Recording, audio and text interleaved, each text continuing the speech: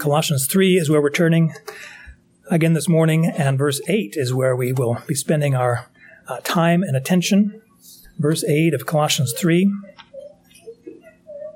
There is a scene in C.S. Lewis's book, The Horse and His Boy. I don't know if you've read it recently or lately or at all, but he gives us kind of a big picture view of what the remedy is for the sins that we're going to find out here in verse 8 of Colossians 3, and that is anger, wrath, malice, slander, abusive speech from your mouth, these kinds of things.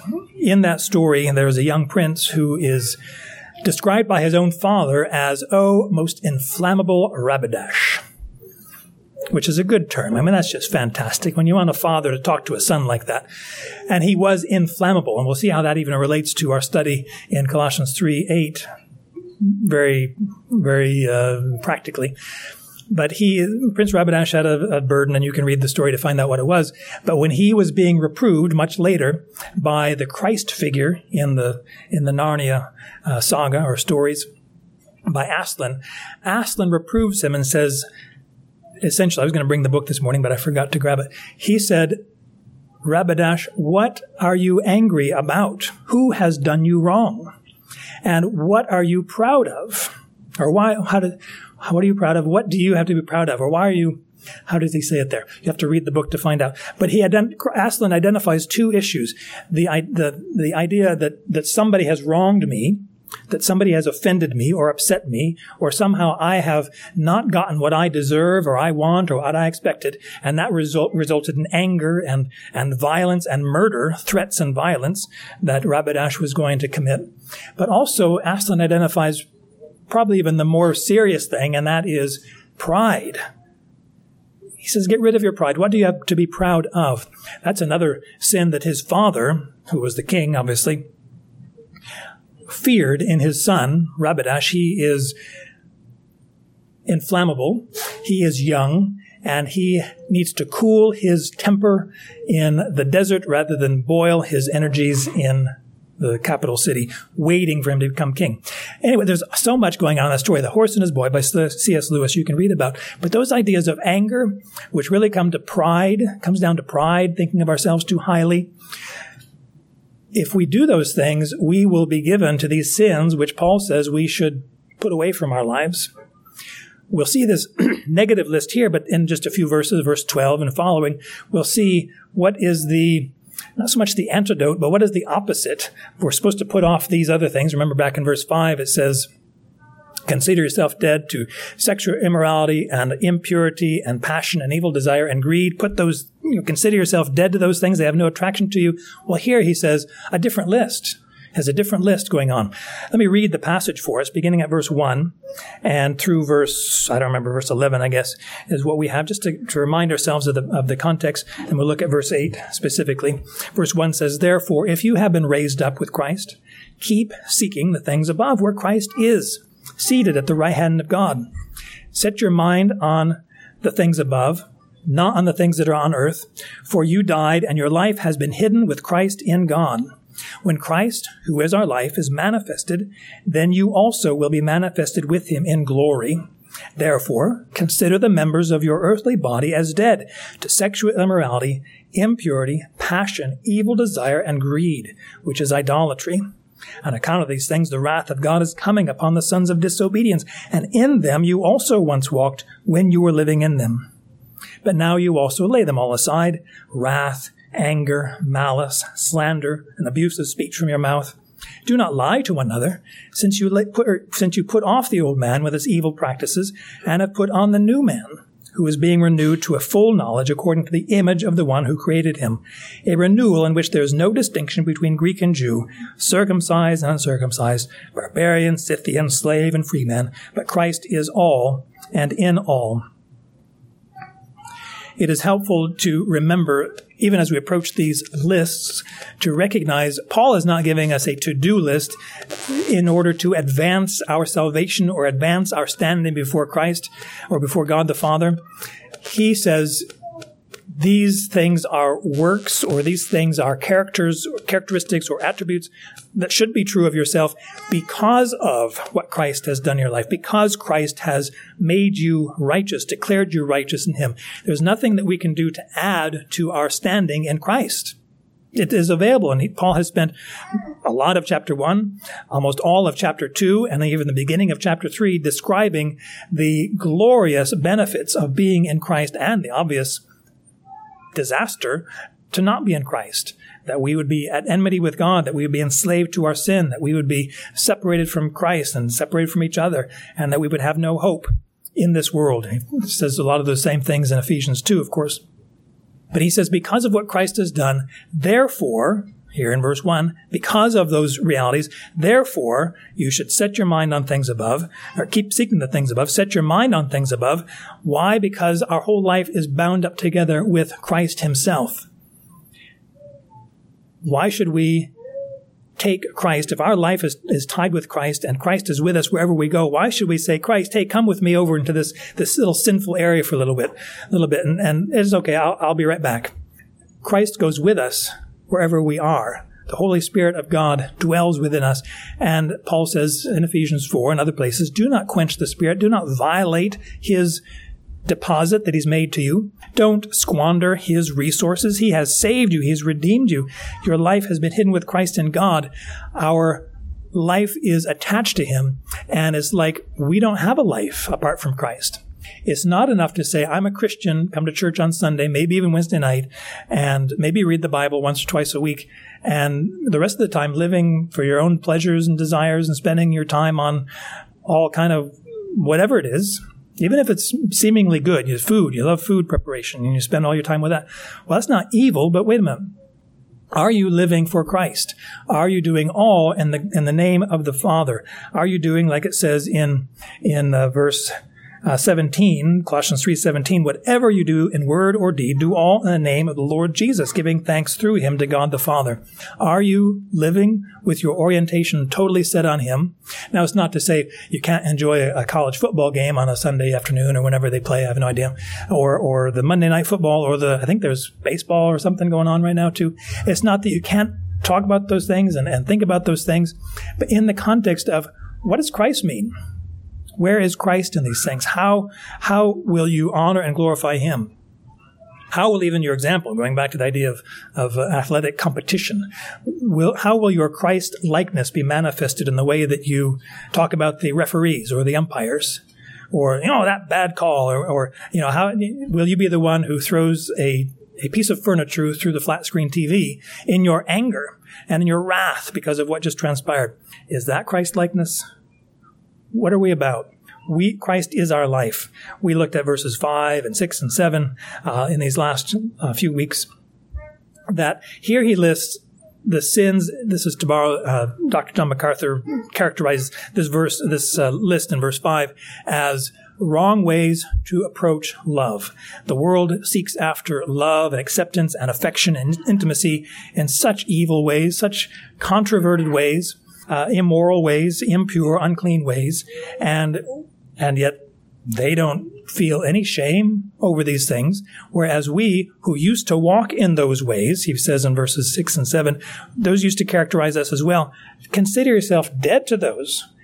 I am dead to them, and they are dead to me. There's no affection, there's no attraction that they have, there's no authority that they have, there's no interest that I have toward those things that used to characterize us, that used to be our life and our livelihood. He says, consider yourself dead to these things. Verses 6 and 7 says, God's wrath is coming on those who do these things, and liars. And these lists in verses 5 and 8 are not complete lists. They're not exhaustive. They're not comprehensive. He's picking one set of tasks, specifically even, and this is kind of the underlying reality. So many Gentiles are in this Colossian church in the first century, Gentiles who were given to all these sins, and even for many of them, the religious Gentiles would have regarded their immorality as worship, and would have offered their bodies as sacrifices, as it were, not to God Most High, but to the gods that they have in their own fancy, and would regard the impurity as something that was a means of advancing purity. It was so controverted, so on its head. And so Paul says, especially you Gentiles, you need to put off those things that used to characterize your life, used to be what you boasted in, what you found your identity in, found your religious expression in. And isn't that what it's become today, by the way? A religious expression of sexuality that has just so controverted God's wonderful provision. There's all this aberrant behavior in the name of really self-worship, idolatry. This is something I want apart from God. God has no jurisdiction over me. He has no claim on my life. This is my body, my choice. I can do with it what I want, which is wrong. It's not. We are bought with a price, therefore we should glorify God in our bodies. The wrath of God is coming. Used to characterize us as well. We should not be boastful and proud and say, well, I'm better than those people over there because I never did that. No, we're as vile as anybody else. We all need a Savior. Here in verse 8, if that list in verse 5 could be described as variations or wrong expressions of love or wrong seekings after love, verse 8 would describe the wrong approach toward hate or enmity or strife or conflict, the wrong way to handle these things. Because I tell you what, and I have a love-hate relationship maybe with the book of Job, because so many of the best verses that we talk about, like man is born for trouble as sure as sparks fly upward, Job didn't say that. It's one of his friends. But it is true. Some of the things they said are true. Trying to find out what are those friends arguing that's true. And even Job, God says to the friends, you did not speak about me as rightly as my servant Job did. And I think, wait a minute, Job, he had some complaints. And it's not that God, anyway, not to get into Job, but that idea of man is born for trouble, or there are just troubles that we have with each other. We have problems. We have conflicts in our lives. So how do we deal with them? Well, in our unsaved, unregenerate, Gentile kind of flesh, we would stand up for our rights. We would let it go. We would, that whole thing for an eye, we would make sure we get our fair share. Or like Shylock in The Merchant of Venice, Shakespeare's thing, we want our pound of flesh. We will get our vengeance. No. Many people would say, this isn't fair. This is not just what I'm getting right now. And I think I've told this story before. I won't go into all the details, but the point is, we don't get what we deserve. And that's a good thing from God. And that's really ultimately with whom we have to do. Forget about the IRS. Pay your taxes and all, but forget about the threats that they can have upon your life. Forget about what opposing army that may come into America may bring us. What is your standing before God?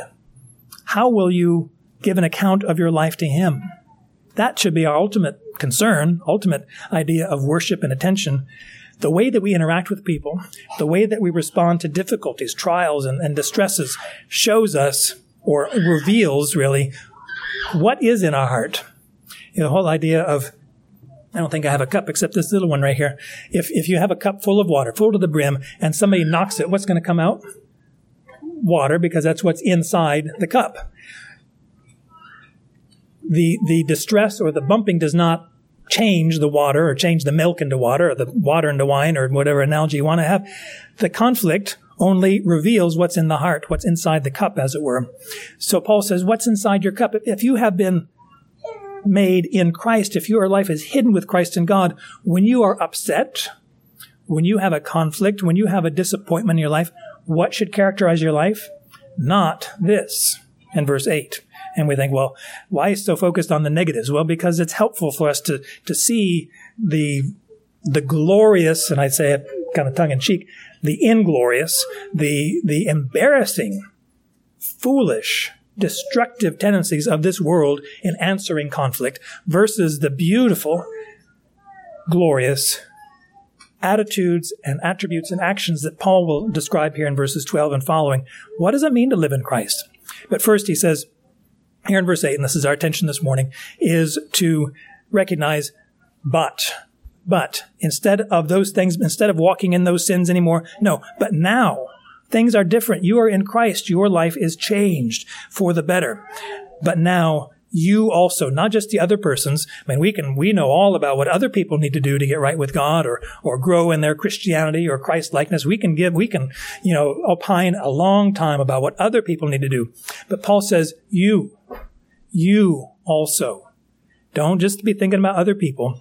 Think about what you need to do in your life. How can my life be different for God's glory, specifically in relation to these offenses or these, what Jesus described as stumbling blocks, opportunities to sin, opportunities or invitations to sin. It's inevitable. Jesus says in Matthew 18, it's inevitable that stumbling blocks come, but woe to that man through whom they come.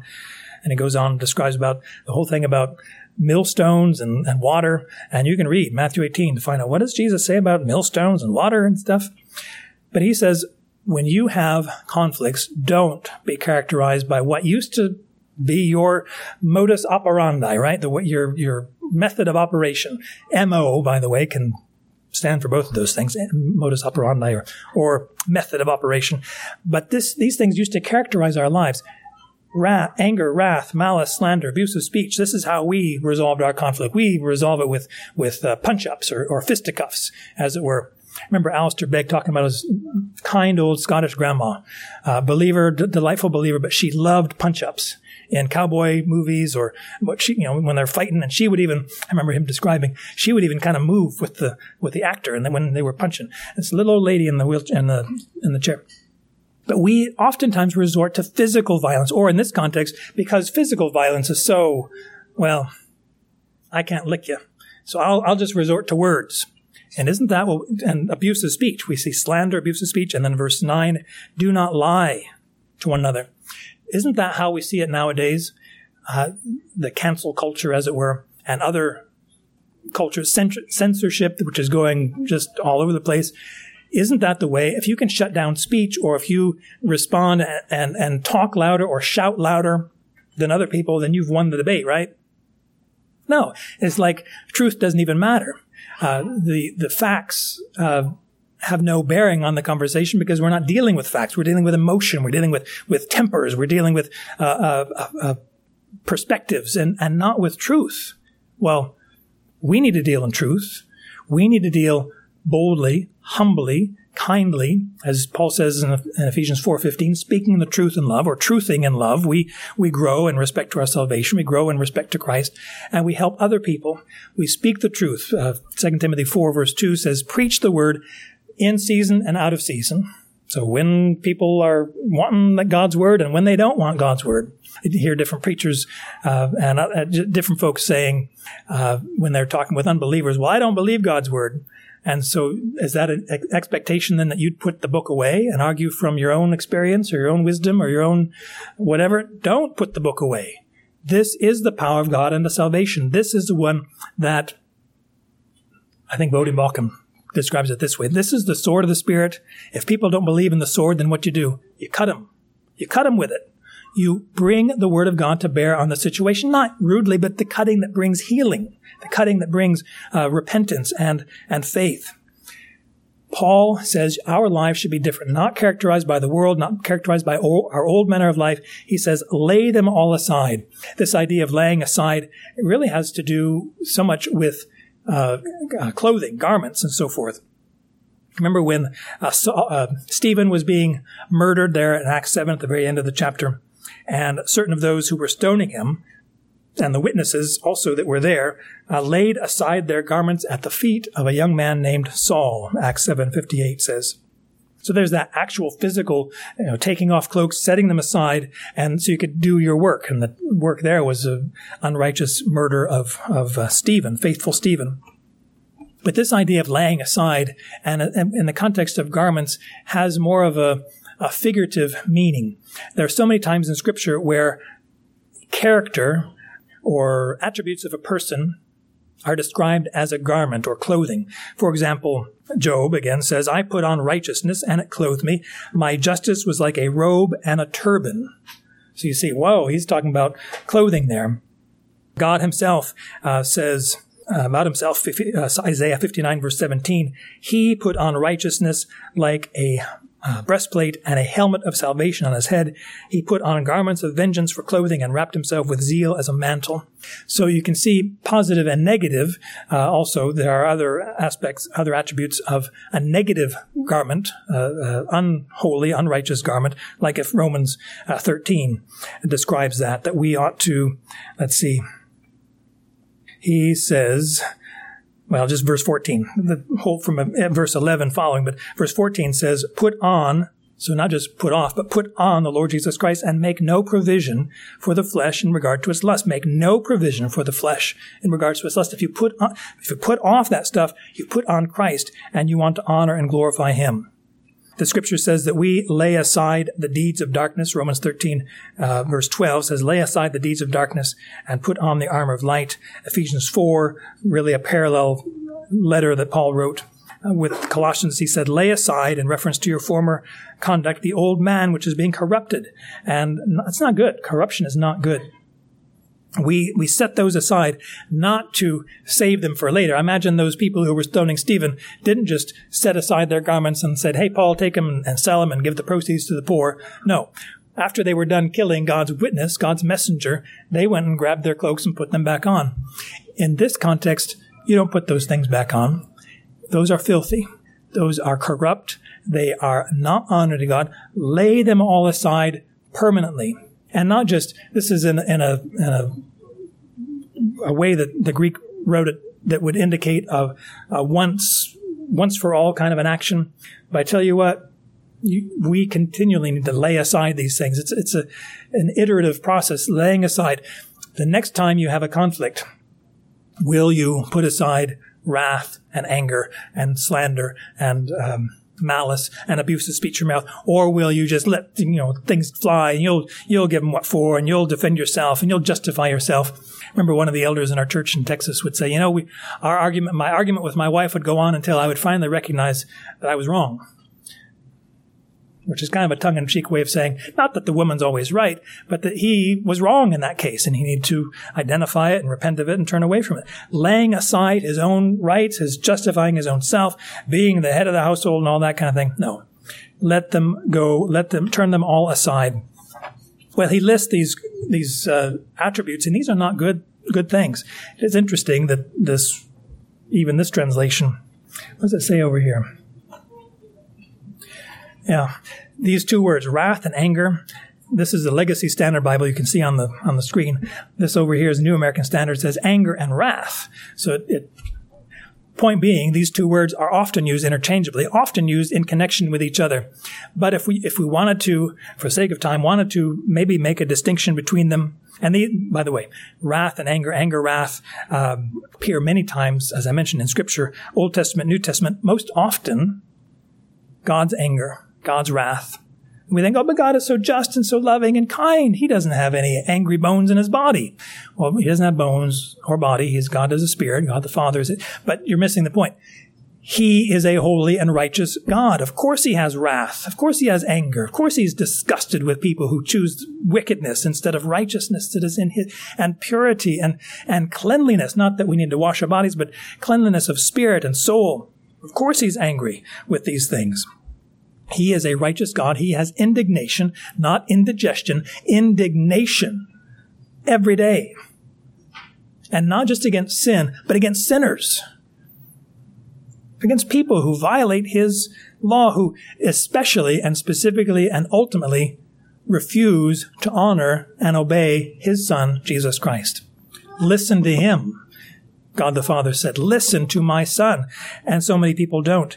And we want Christ to have the glory that is due him. That's what we desire. That's what we want for this wicked world, that people would bow their knee before Christ. The anger or the wrath of humans is spoken about many times in Scripture, of course.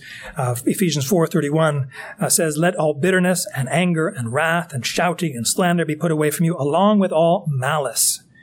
These ideas of wrath and rage, another way to translate it, is spoken of so much here.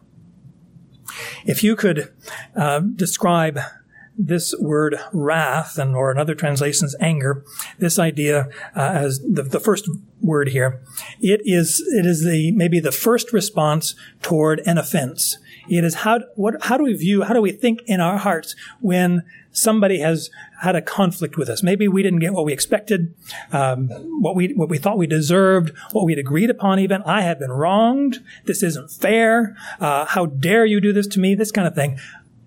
Do we get angry? Do we become bitter in spirit? Do we become resentful in our soul? Is there an estrangement between me and the other person?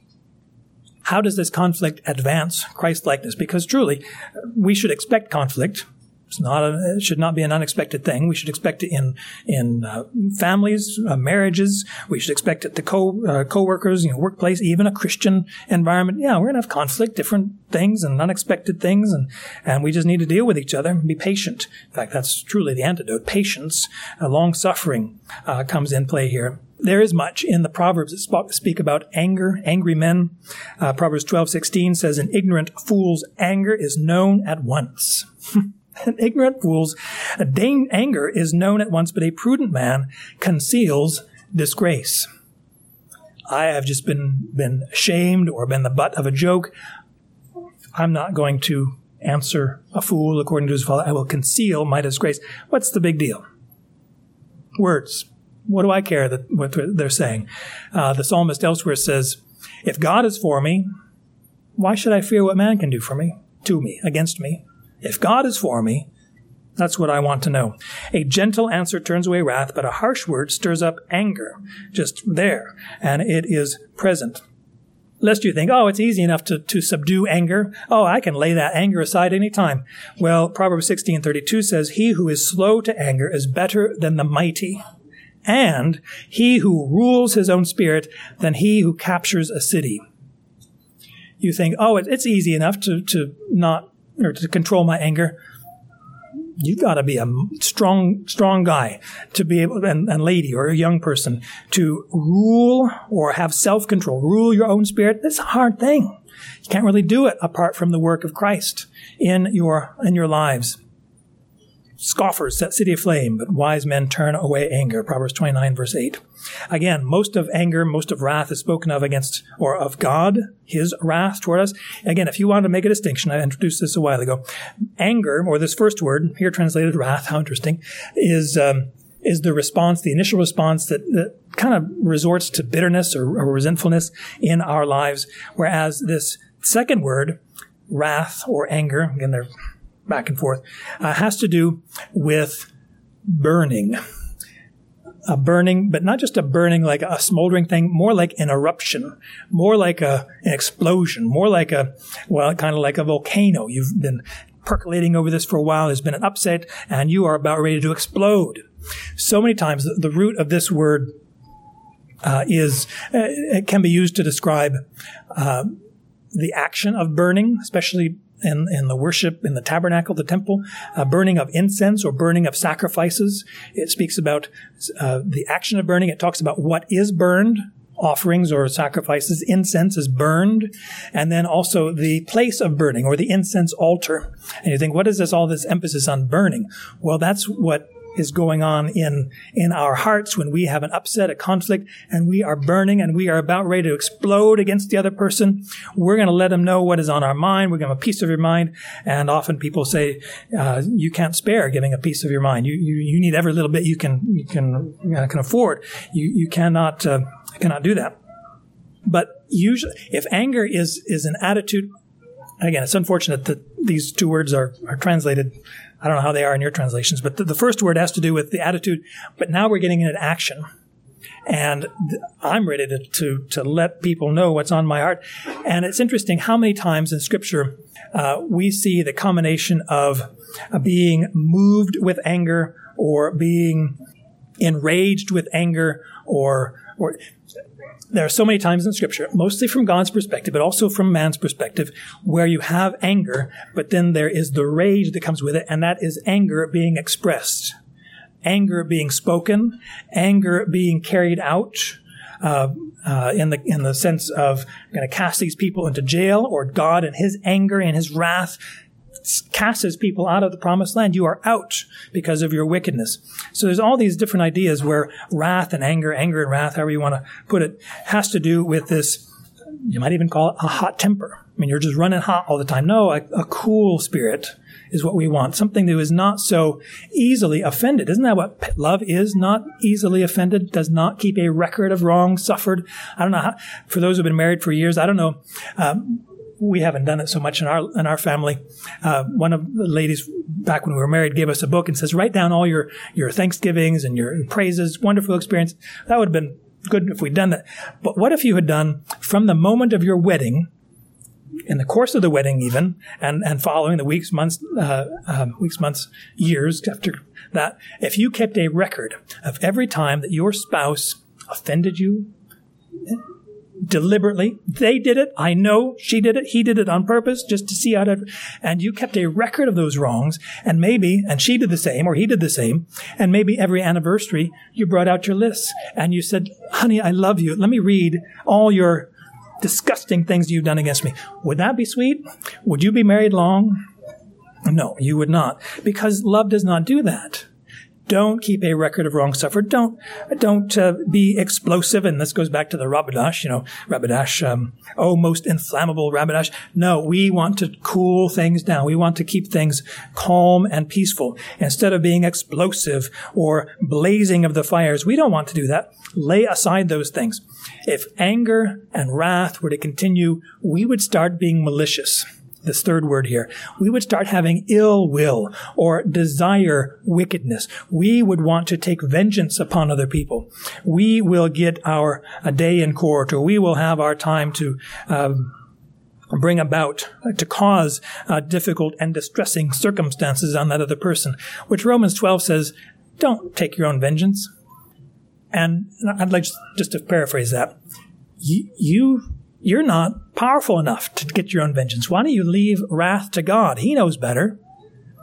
And even in Jesus' case, he kept entrusting himself to him who judges righteously. You don't know all the situations. You don't know all the conditions or the circumstances regarding this. Why don't you leave it to God? Why don't you endure patiently, suffer even for Christ's sake, suffer for righteousness' sake? Not because you're a jerk and disobedient and being all nasty and rude like, but because you are representing Christ in your life. And if people are upset with that and they find fault with you and they want to cancel you or censor you or get you out to an island, leave you there and let you die, that should not make us resort to anger, wrath, or malice against them. We want pity. Just an example. Remember when Jesus was on the cross and the two guys crucified next to him were hurling abuse at him. This kind of brings into the next thing, slander and abusive speech. These two guys next to him, suffering the same fate, were blaspheming Jesus. Until one, at some point, how did that happen? I have no idea. How did that one on Jesus' right, how did he get right with God? I don't know how that came, apart from a supernatural work of God. But Jesus, in his kindness, said, no. You're not coming. I heard what you said just a few hours ago, blaspheming me. You are going. No, he said, today you'll be with me in paradise. Wow. That's the kind of attitude that we have for people who are lambasting us, who are finding all kind of fault against us. Now, there are other things that we can do, of course, but taking vengeance, taking things in their own hands, being wrathful, being angry, wishing ill against other people. No, we don't pay back evil for evil. In fact, the Scripture says, Romans 12:21, do not be overcome by evil, but overcome evil with good. That word overcome is not just a kind of a weak kind of an idea. This is a powerful thing. Don't be vanquished or made a slave of or somehow subdued. Don't be subdued by anger, by evil, but through your goodness, through your love, through your patience, through your blessing, giving a blessing instead of a curse. You overcome evil in that way. Now, sometimes you don't. The psalmist says, I'm for peace, but when I speak, Lord, they're for war. So I'm trying to live at peace with all people, but good grief, work with me here. And the world does not. We should not be characterized by blasphemy. I'll just summarize this here quickly as we conclude. blaspheming other people. Usually we think of blasphemy against God when we attribute false things to God or refuse to acknowledge true things about God, speaking things that are not right about God. But we can do this toward each other as well. Blasphemy toward one another. We speak against other people that in such a way that we want to harm them. We want to embarrass them. We want to expose them for the hypocrite that they are, which, surprise, everybody's a hypocrite. We do not. Unfortunately, our public face does not always match with our private face. Surprise. It's kind of like people would say, well, I don't want to be part of any church because of a bunch of hypocrites. And a response is, well, there's room for one more. Come on. Everybody puts on a public face and has a private face. That's not a righteous thing. That's just a reality. We need to be men and women of integrity where those things line up. And however you look at it, whatever kind of situation, we are real and true. But when we speak blasphemously against other people, we want to expose them. We want to revile them. We want to defame them. We want to just bring them down a notch or two, or just totally cancel them out of culture. Just persona non gratas, that nobody wants to be part of a relationship with this person. We will insult them, and you think anger, wrath, malice, and now we're using our tongue with slander and an abusive speech. Well, that's oftentimes the only thing that we have really to do with other people. We're not going to start punching each other or declaring nuclear war and all that kind of stuff, because that's beyond most of our power. But words, we can use words. We can get on the Twitter, on the Facebook, on the Instagram, whatever thing you want, and we can let people know about this person over here. Oh, did she wrong me, or he did it? And that is just wicked and foolish. Why not rather suffer wrong? Why not be willing to be misunderstood? Now, you want to live at peace. You want to speak truth. You want to be instructive in this, but sometimes you can't help people. You can't do this. And our response should not be, well, I'm going to, I tried the easy way. I tried the Christ way now. I'm going to try my way. Don't resort to that. Trust God in His leadership, His shepherding. Good grief, He saved you. He can save other people. This person who's been just a thorn in my flesh for all my life, really. Surprise, God might save that person. And then what would you be who as a Christian was being all rude and angry and wrathful against that person? No, you be like Christ. Don't let abusive speech out of your mouth. This is the only time in the New Testament where that word abusive speech comes. But it has to do with shameful, obscene, things that are just not proper to say. The word, or a variation of this word, is used to describe the gaunt cows back in the dream that Pharaoh had back in Genesis, that, they had the 7 wonderful fat cows and then these 7 ugly, takes your breath away kind of ugly cows, or other things that are described as shameful, disgraceful. And this is describing words. Don't let those kind of ugly words that just fall right down to the pit of hell where they came from. You think, well, that's kind of harsh. No. Remember what Jesus said? Don't be concerned with what goes into your mouth, but what comes out, because that exposes, again, what's in the cup, what's in your heart. Who really rules in your heart? If you respond to conflict and anger and upsets in a way that is vile and arrogant and proud and all about yourself, where is Christ in that again? How is your life hidden with Christ and God? How are you justified in Christ, and now I live a new life. I have laid aside these old things, and yet, hey, you kind of comb through the pile of dirty clothes over here and says, where's that one thing that I really liked to wear back in the day? Back when I was whatever. And you get that out and put it on. Oh, yeah, feels good. And then you go out and sin with it. No, that's not what we should do. Laying all these things aside. The things that come out of our mouth reveal what is in our hearts.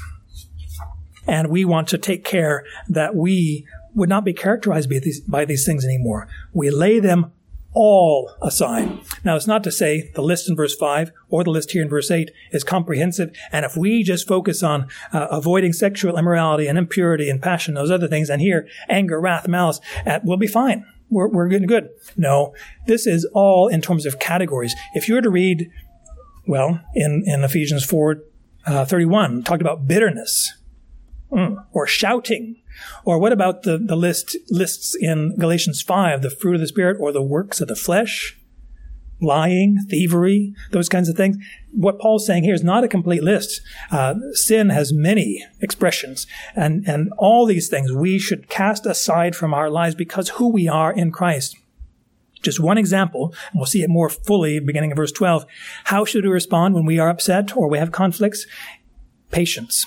Instead of being hot-tempered and explosive, the beautiful corresponding word to wrath or being hot-tempered is long-suffering. Same root is right inside that word, long-suffering. Have you ever had like a birthday candle? Those little skinny things, not the ones that you try to play on other people. I've had that, that relight themselves. That's not nice. But the ones that you light and then almost immediately they're just melted right down to the cake. Those are not long burning. But you've seen some other things. These, what do they even call them? The 24-hour candles or hurricane, whatever candles that are in the glass. And then they have this amazing resource of not just the cheap wax, but the really good wax. And it burns for a long time. This is how we ought to do. And it's interesting. It burns for a long time, but we also ought to be cool in our spirit. I guess it draws in that idea, not easily erupting into things, but long-suffering, forbearing one another, putting up with each other, enduring each other. And you think, it's easy for people to put up with me, but me putting up with you guys, this is beyond a supernatural act. No, each of us needs Christ's holy, supernatural work in our lives. Forbearance, patience spoken of here. Is there a reason why the definition or the description of love in 1 Corinthians 13 begins with love is patient? Patient. Patient. We ought to be patient, long-suffering, slow to anger. Proverbs 17:27, we'll end with this. That is, he who holds back his words has knowledge, and he who has a cool spirit is a man of discernment. You hold back your words. Don't speak everything that's on your mind. You probably don't want those to be recorded and written down, which they already are. God knows what's in our heart. Hold back your words. Proverbs also says, in a multitude of words, sin is unavoidable, but he who keeps his lips is wise. If you have a cool spirit, not easily upset, not easily responding to conflict in anger or wrath or malice or these nasty other things, but showing Christ in all things. That's what we want. Our Father in heaven, we are grateful that our behavior, our conduct does not determine our standing before you, but it is an evidence of our standing before you. Wow, that is just tremendous. We know that we're sinners. We know that we continue to foolishly present ourselves as slaves to unrighteousness, but we want to be slaves to you of righteousness or in righteousness. We know that conflicts come. It might have even come this morning. Our will this afternoon just is constant. We just sometimes get crossways with each other. We pray that we would be cool in spirit, that we would control our tongues, that we control even expressions on our face I remember when Nebuchadnezzar, his face changed when he was so angry with those three servants of yours. And yet we want to be cool in spirit. We want to be like Christ, who kept entrusting himself to you, who judges righteously. We pray that we would be agents of your redemption in this world. It's not about us. It's not about our reputation so much. It's about Christ and how other people would be drawn to the glories of Christ, what he is doing in my life, your life, to change us, to be more like him. We pray that your redemption, your redemptive work would continue. We pray that you would prevail, and we know that you will, over unbelief and disobedience and hard-heartedness and pride and arrogance and condescension and violence that we see all over this world. We pray for the peace and the righteousness of Jesus to come in his lordship very soon. We pray in his name. Amen.